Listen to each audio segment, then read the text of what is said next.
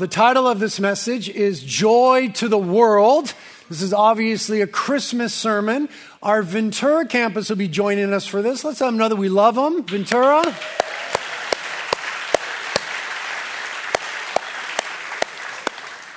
And let's open up to everybody's favorite Christmas text, 1 Peter chapter 1.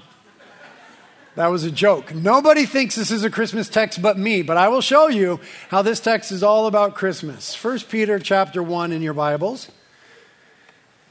I will be reading and teaching from the New Living Translation this morning just because I like it in 1 Peter. This is a rather verbose passage, and New Living Translation makes it plain and clear. It's very helpful. 1 Peter chapter 1, we're going to read a lengthy section, verses 3 through 16. We'll put it on the screen for you as well. 1 Peter chapter 1, starting in verse 3. All praise to God, the Father of our Lord Jesus Christ. It is by his great mercy that we have been born again, because God raised Jesus Christ from the dead. Now we live with great expectation.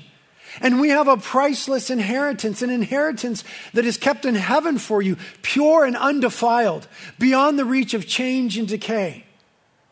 And through your faith, God is protecting you by his power until you receive this salvation, which is ready to be revealed on the last day for all to see.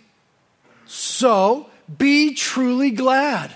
There is wonderful joy ahead, even though you have to endure many trials for a little while. These trials will show that your faith is genuine. It is being tested as fire tests and purifies gold, though your faith is far more precious than mere gold. So, when your faith remains strong through many trials, it will bring you much praise and glory and honor on the day when Jesus Christ is revealed to the whole world. And you love him, even though you've never seen him. And though you do not see him now, you trust him. And you rejoice with a glorious, inexpressible joy. And the reward for trusting him will be the salvation of your souls. This salvation was something even the prophets wanted to know more about when they prophesied about this gracious salvation prepared for you. They wondered what time or situation the Spirit of Christ within them was talking about when he told them in advance about Christ's suffering and his great glory afterward. They were told that their messages were not for themselves, but for you. And now this good news has been announced to you by those who preached in the power of the Holy Spirit sent from heaven. It's also wonderful that even the angels are eagerly watching these things happen. So, think clearly and exercise self-control. Look forward to the gracious salvation that will come to you when Jesus Christ is revealed to the world. So, you must live as God's obedient children. Don't slip back into your old ways of living to satisfy your own desires. You didn't know any better then. But now, you must be holy in everything you do, just as God who chose you is holy. For the scriptures say, you must be holy because I am holy. And this is God's holy word. Let's pray. Lord, we rejoice in being able to read and hear and receive your word this morning.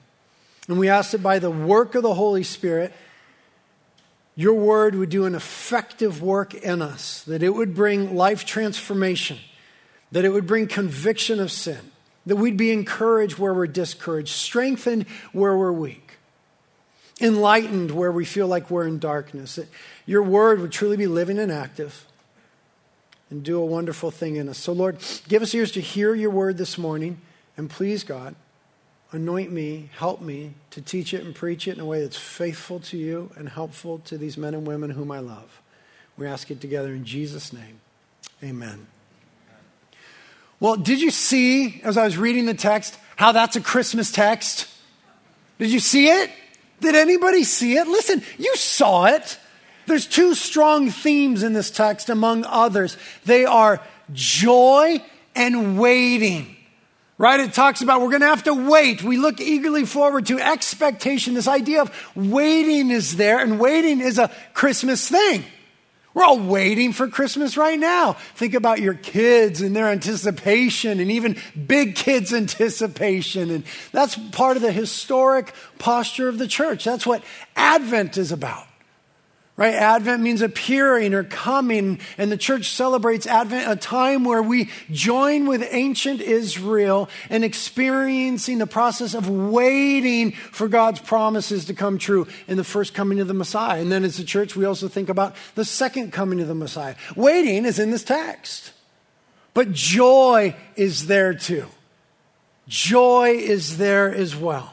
The joy that God has promised us in Christ. And joy is a Christmas thing, right? Joy is a Christmas thing. Think about it if you were so lucky that some people would come Christmas caroling at your door this year. Remember when people used to do that? Anybody here going Christmas caroling this season? 2, 3 of you. Hundreds of people here, only 3 of us going caroling. See, it's a thing of the past. God bless you guys. Have fun. But let's pretend we lived in olden days and someone came to our door and they were Christmas caroling. What song would they be sure to sing? Joy to the world. You guys got it. A little bit of a hint there, but you got it. Joy to the world. Why? Because joy is a Christmas thing. Why? Because on that first Christmas Eve, it was joy that was announced to the shepherds by the angels about the coming of Jesus the Messiah. Luke chapter 2, verse 10, "Don't be afraid," the angel said. "I bring you good news that will bring great joy to all people. The Savior, yes, the Messiah, the Lord, has been born today in Bethlehem, the city of David." The announcement about Jesus coming, after all the millennia of waiting for the promised Savior, the one who would rescue Israel, the one who would deliver Israel, the one who would forgive her of her sins, the one who was the fulfillment of all the pictures in the temple and the sacrifices and all that they had been through. It was announced that evening as great joy. And so the kingdom of God is one of joy. And we who then believe, Jesus followers, we who put our faith in Jesus, we have been brought into a kingdom of joy. We were delivered from the domain of darkness and brought into the kingdom of the beloved Son, which is a kingdom of joy. Romans chapter 14, verse 17 says as much. "For the kingdom of God is not a matter of what we eat or drink, but of living a life of goodness and peace and joy in the Holy Spirit." The kingdom of God is joy in the Holy Spirit. Think about the end game, right? That's the entrance into the kingdom. We enter through Christ and faith in Him into this kingdom of joy. But think about the end game as pictured in the little book of Jude, the last 2 verses. It says, "Now to Him who is able to keep you from stumbling and to make you stand in the presence of His glory, blameless with great joy." Someone say, "Thank you, Jesus." "To the only God, our Savior, through Jesus Christ our Lord, be glory, majesty, dominion, and authority before all time and now and forever. Amen." See, the scriptures are clear that we who believe have been brought into a kingdom of joy. And throughout the scriptures, we see that joy is a promise from God and a prayer for God's people, a gift that God has given to those who follow Christ. Isaiah 29:19. "The humble will be filled with fresh joy from the Lord." And we've got to humble ourselves to follow Christ, right? We've got to humble ourselves, confess that we are sinners, deny ourselves to follow Christ. Look at that beautiful phraseology. The humble will be filled with fresh joy. Who doesn't need fresh joy at Christmas? Filled with fresh joy from the Lord. It's from the Lord. Romans 15:13. This prayer for us. "Now may the God of hope fill you with all joy and peace in believing, so that you will abound in hope by the power of the Holy Spirit." So we've entered into a kingdom of joy. We have the promise and the gift and the prayers of joy, all because joy has been brought to us in the person of Christ. And so we, as God's people now, here's where it's going to get sticky. We, as God's people, are called to practice joy. We're called to practice joy. Psalm 100 sets up the idea. Worship the Lord with gladness. Come before him singing with joy. There's a call. There's a command. There's an invitation.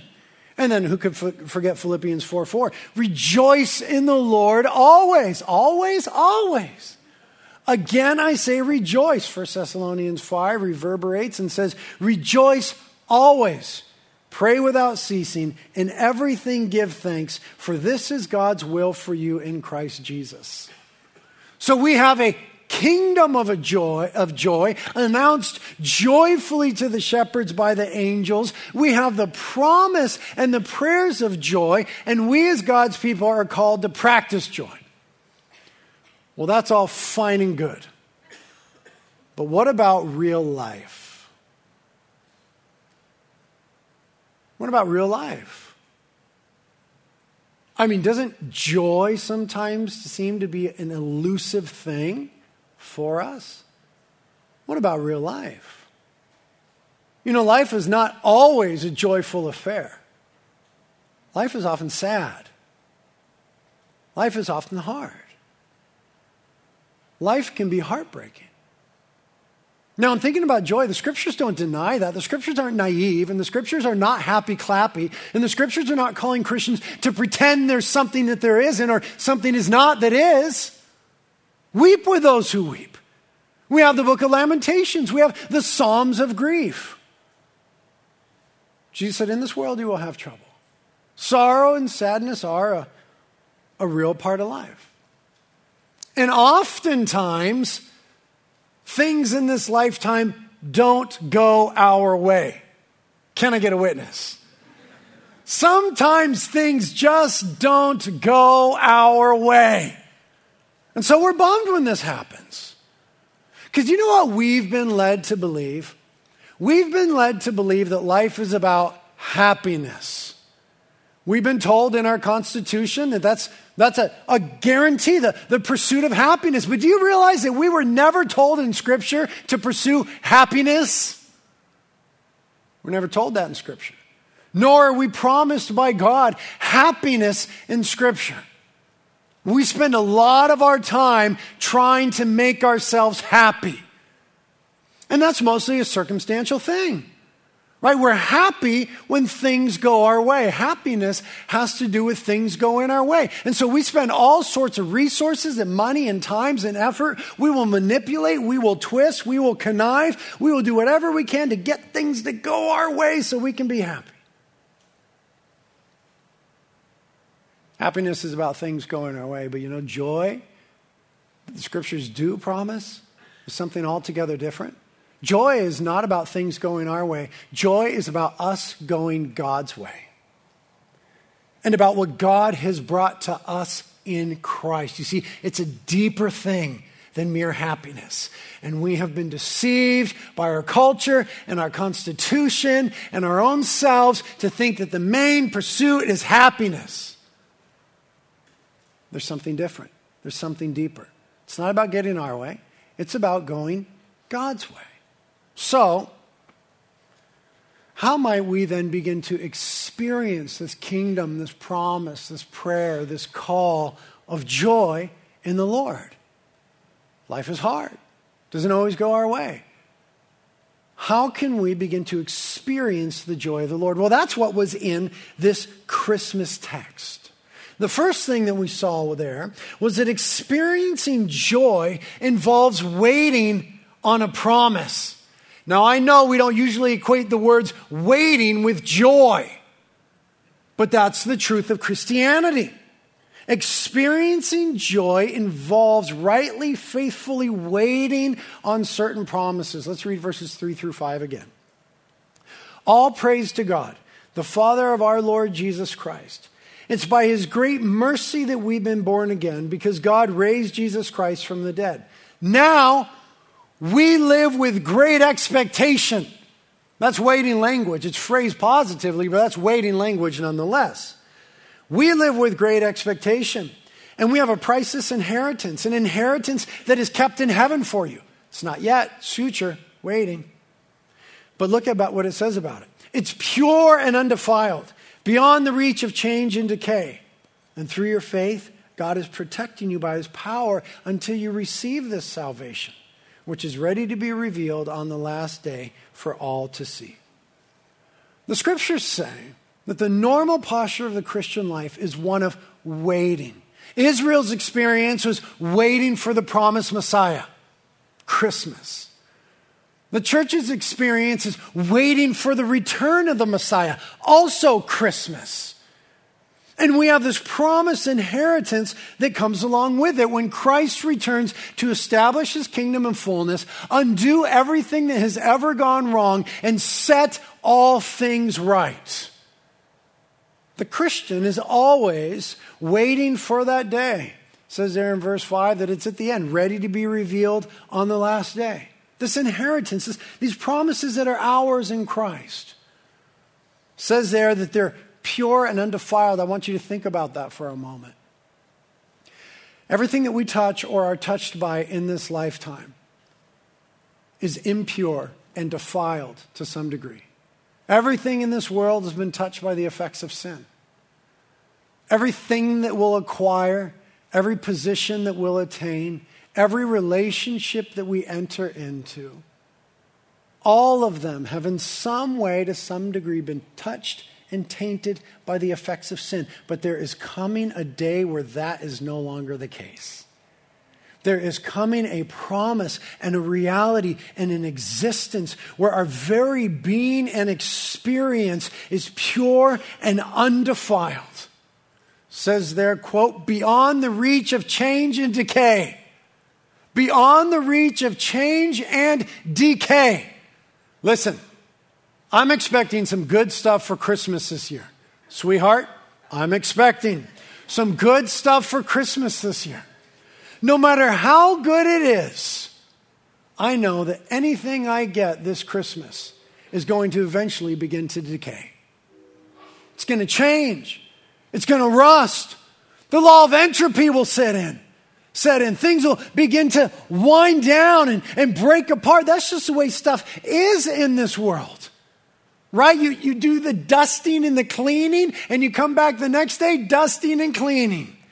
You get the rust off of your Harley, and you come back a few days later, you got to polish the chrome again. Even our relationships feel like they begin to decay and break down. Everything in this world does that. But there is coming a day.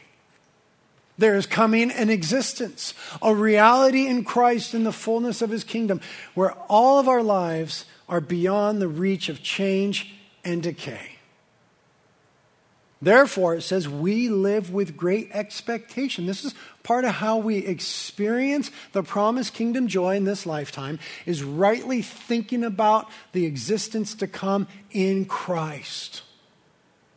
Because this life can be hard and it can be discouraging.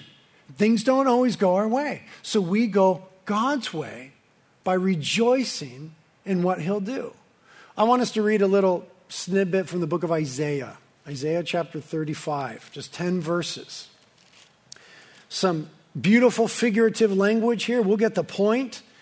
All about restoration, when God restores all things. We'll put it on the screen for you. I'm reading from the New Living Translation.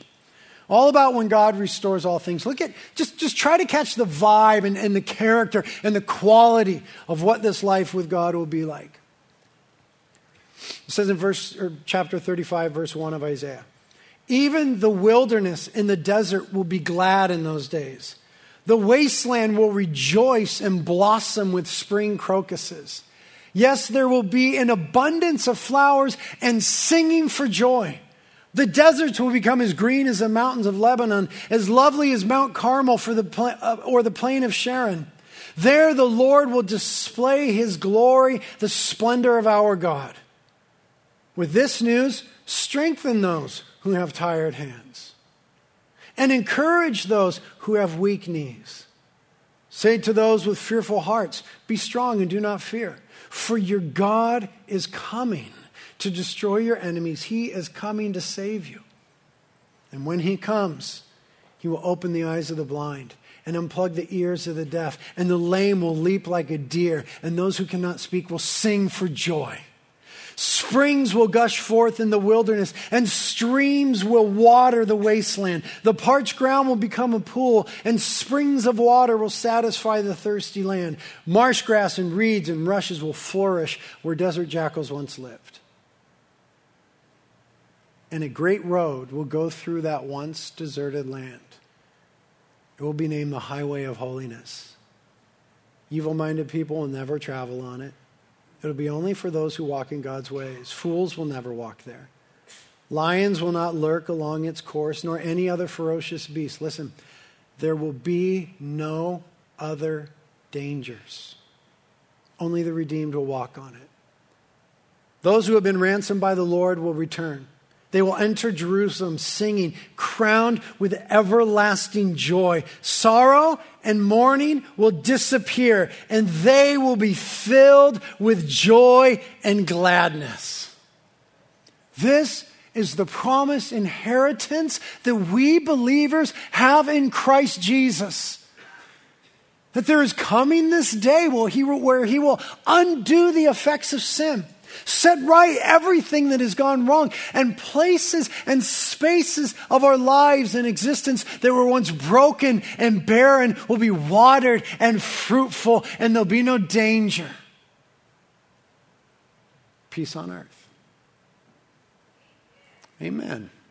And so then, the first point of the text and how we can begin to, even in dark days, experience this joy is to look forward to these promises.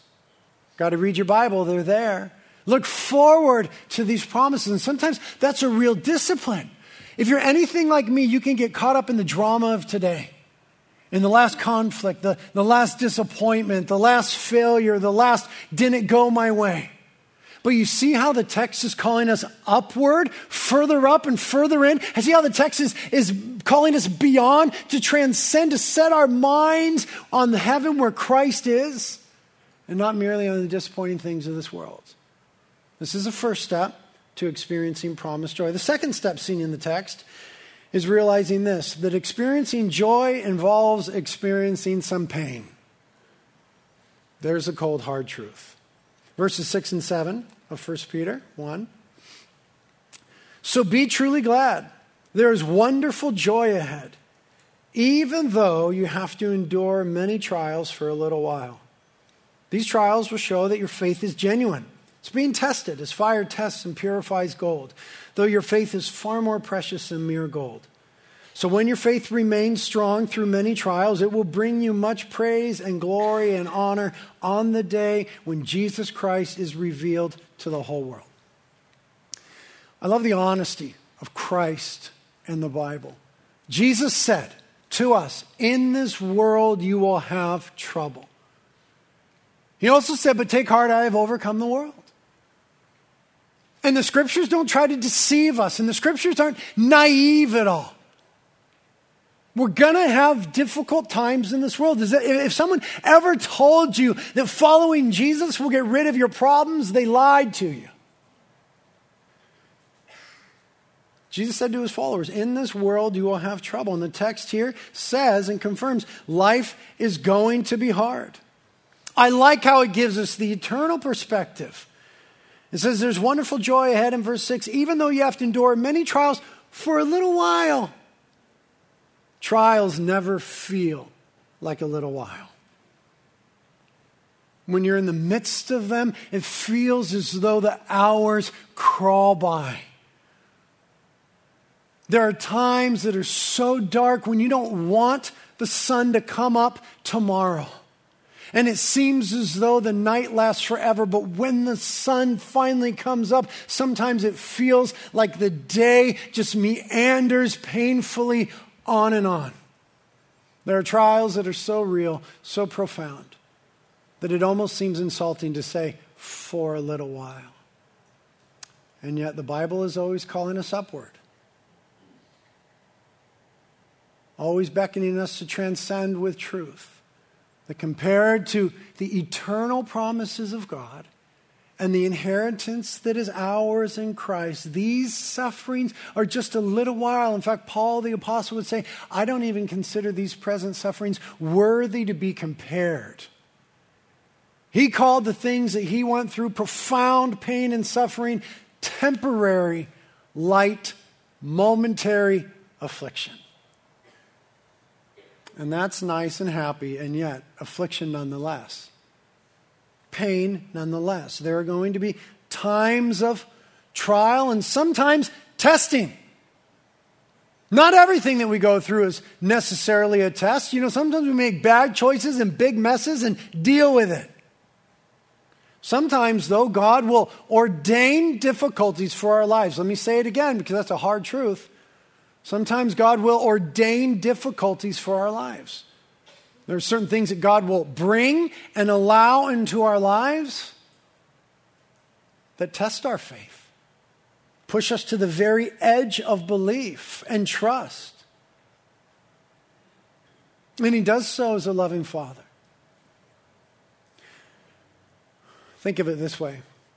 My sweet little Fifi, 21 months old, my little Fifi, who's just the greatest thing on earth. She's 21 months old, so she walks now. She's learning to run. She does this waddle when she runs, side by side. She's learning to run. She's learning to climb. She loves getting up on tables and ledges and furniture. Don't tell her, but her grandfather got her a tricycle for Christmas. Don't tell her. And so she's going to be learning to ride this tricycle. And so because she's learning to run and she's learning to climb and she's going to be figuring out how to ride a tricycle and go fast, there's going to be a lot of mishaps along the way. There's going to be a lot of pain. It's already happening. She's always got scraped knees and little bruises and cuts on her elbows. I secretly love it because she always comes and goes, owie, and it means daddy, kiss it. I love it. Don't tell her. But she's learning to walk and she's learning to run and she's learning to climb higher and she'll be figuring out how to go faster and further. And so she's going to fall. She's going to experience pain. There's going to be scary moments.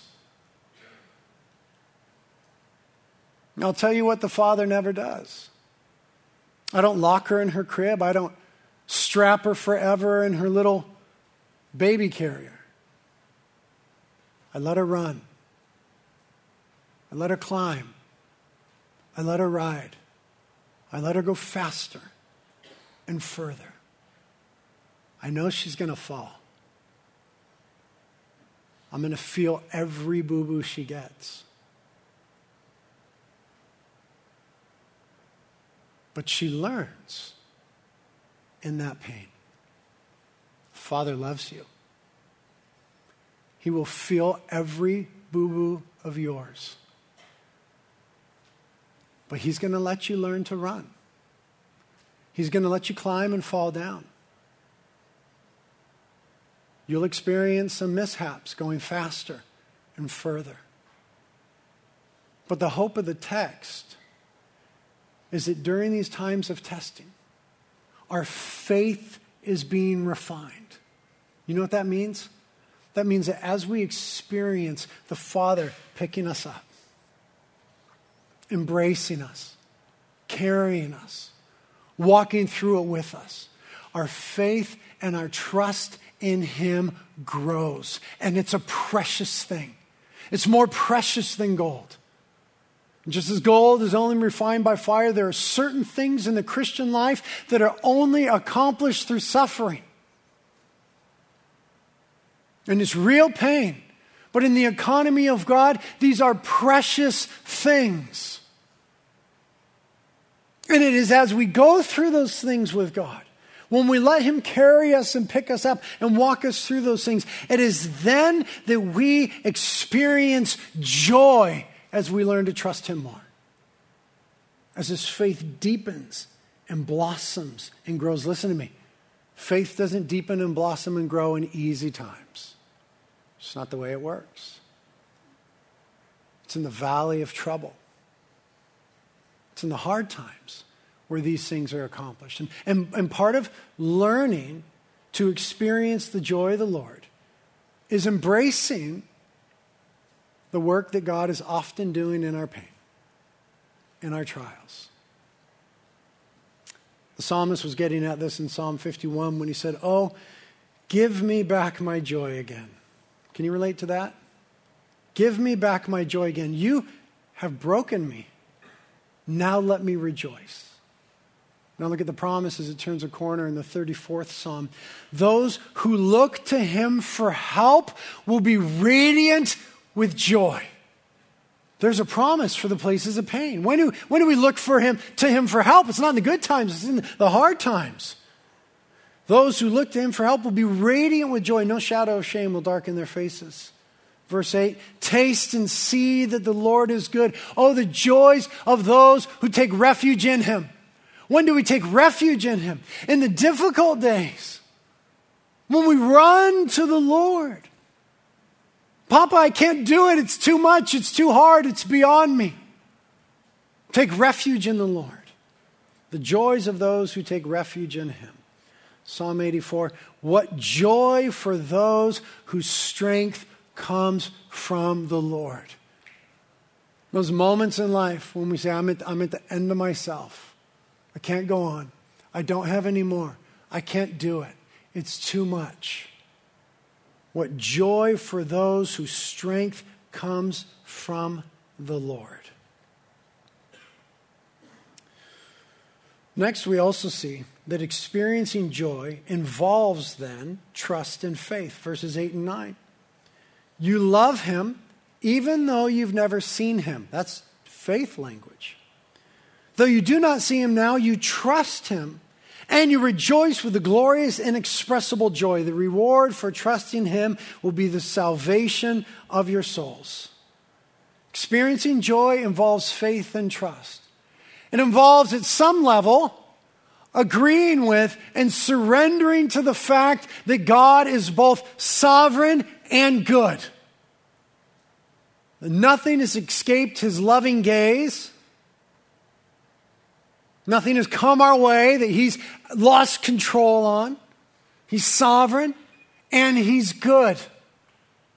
God is good at all times. Think of our Lord in Gethsemane, who facing the cross and the weight of the sins of the world placed upon him said, Father, if there is any other way, let this cup pass from me. Nevertheless, thy will be done. That was trust in the Father, in his sovereignty and in his goodness, that not one of the nails was outside of the sovereign work of God. And his goodness, that God would accomplish good through that difficulty.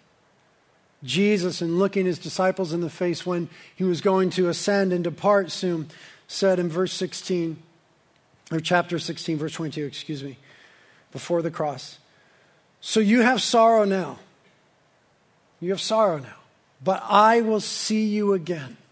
Then you will rejoice, and no one can rob you of that joy. That's the Christian life. You have sorrow now, but I will see you again. Then you will rejoice, and no one can rob you of that joy. Look at Romans 5:2. Because of our faith, Christ has brought us into this place of undeserved privilege where we now stand.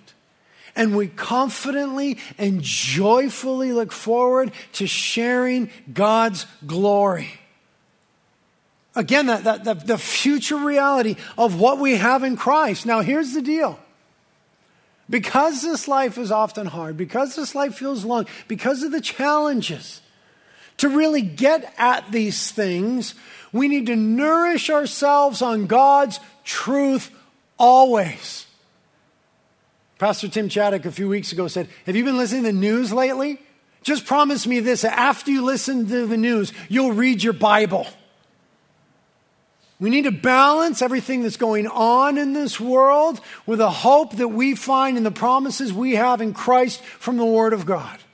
And all the messages that we're getting from media and culture and our own selves need to be balanced with the truth of the Word of God. So the fourth point is that experiencing joy involves hearing truth. Verse 10 says this salvation was something even the prophets wanted to know more about when they prophesied about this gracious salvation prepared for you.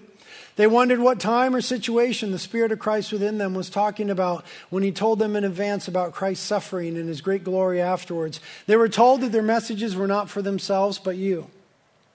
And now this good news has been announced to you by those who preached in the power of the Holy Spirit sent from heaven. It's also wonderful that even the angels are eagerly watching these things happen. Experiencing joy involves continually hearing and consuming truth. That's why you have always heard me call us to read the Bible. I spoke with two couples in church a few weeks ago out in the hallway, and they said, one of the things that we just have always heard from you at this church is that we ought to read our Bibles and pray. That was a proud pastor moment. I can live with that. If that's what they got after their many years at Reality, if that's what they're hearing reinforced over and over again, read your Bibles, I can live with that. Because we have no real hope of experiencing the joy of the Lord apart from a steady diet of the Word of the Lord. No real hope. Some of you here, you call yourselves Christians, but you have no time in the Word of God, no disciplined practice, no regular consumption of God's Word. You know what you have? You have a truncated, emaciated experience of Christianity. As Christians, we grow by the Word of God. We are nourished on God's Word. Man does not live by bread alone, but every word that proceeds from the mouth of the Lord. It is in His Word that Christ is fully and finally revealed to us, that all of His promises are laid out. It's here that we find the premises of joy. It is here where we balance, where we even combat and negate the overwhelming stories and claims of culture with the everlasting, eternal, living, active Word of God. Some of you are saying, I don't know about this kingdom joy that you're speaking this morning because you don't know what the Scriptures say. This is a non-negotiable of Christian life. Christians read the Bible. That's surfers surf, teachers teach, cooks cook, moms mother. Christians read the Bible. Jesus said in John 15, these things I have spoken to you. Look, His Word. These things I have spoken to you. Why? That my joy may be in you and that your joy may be made full. You see that clear connection between the words of Christ and the joy of Christ manifest in our lives? Look at Psalm 119, 143. As pressure and stress bear down on me, I find joy in your commands. That's a good one. I didn't know that was in the Bible. It's in there. As pressure and stress bear down on me. Can anybody relate? What do? Where do I find joy? I find joy in your commands, in your Word. Man, that's counterintuitive. That's countercultural. Culture would say, look for joy here, look for some ease there, look for some release there, look for some numbing there, look for some whatever. There's a deeper promise in the Word of God. Psalm 19, verse 8. The commandments of the Lord are right, bringing joy to the heart. The commands of the Lord are clear, giving insight for living. And that kind of reminds us, calls to mind the final point. And this is a tough one. Experiencing joy involves obedience. Look at the last few verses, verse 13. It says, so, in light of all this, think clearly and exercise self-control. Look forward to the gracious salvation that will come to you when Jesus Christ is revealed to the world. So, you must live as God's obedient children. Don't slip back into your old ways of living to satisfy your own desires. You didn't know any better then, but now you must be holy in everything you do, just as God who chose you is holy. Experiencing joy involves obedience. Here's the disconnect for us. We often settle for this idea of happiness and the pursuit of happiness, as I previously said. And most often, the road to happiness is immediate gratification, the path of least resistance, the way of compromise. And sin almost always has a promise of short-term payoff. The scriptures are honest about this and call it the passing pleasures of sin. They're not naive, the scriptures. There's pleasure in it. But they're passing. And we have settled for this silly American thing called happiness when we're being called to this Jesus thing called joy. And because we're always just pursuing happiness, it's often the shortcut and the short sell and the sellout and the compromise and the easier way. And it's got that immediate payoff. And it's a way that seems right to man, but its end is death. And we find that those things didn't satisfy us. We didn't find anything true or real or lasting or of worth in that rebellion. You know what Satan has told you, and you know what culture preaches at us? That obeying Jesus is always going to be a bummer. You know what religion has tried to tell us? It's tried to tell us that the commandments of the Lord are burdensome. And if you obey Jesus, your life is always going to be a boring bummer. You know what the Bible says? 1 John chapter 5, the commandments of the Lord are not burdensome. In them we find freedom. And in obeying the Lord is the path of joy. Seldom is it the immediate gratification and the instant satisfaction. Seldom is it the path of least resistance. Never is it the way of compromise or the shortcut, but it is always the road of true joy in the Lord. That's why the prayer of the psalmist is, lead me in paths of righteousness for thy name's sake. In his presence is the fullness of joy. We think that somehow the gospel has freed us to sin. But the truth is that the gospel has freed us from sin. From the penalty of sin. It's broken the power of sin. And it promises that one day in glory we will be free from the presence of sin. And if that's true of the cross and the gospel, then tell me, how is the way of sin the road to joy? It isn't, and we know it. But we forget that the kingdom of God is a kingdom of joy. And that the joy of the Lord is our strength. And that we're called into this place of joy.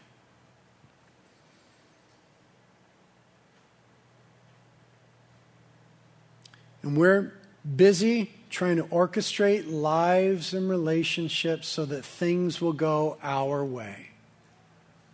But we don't discover joy in things going our way.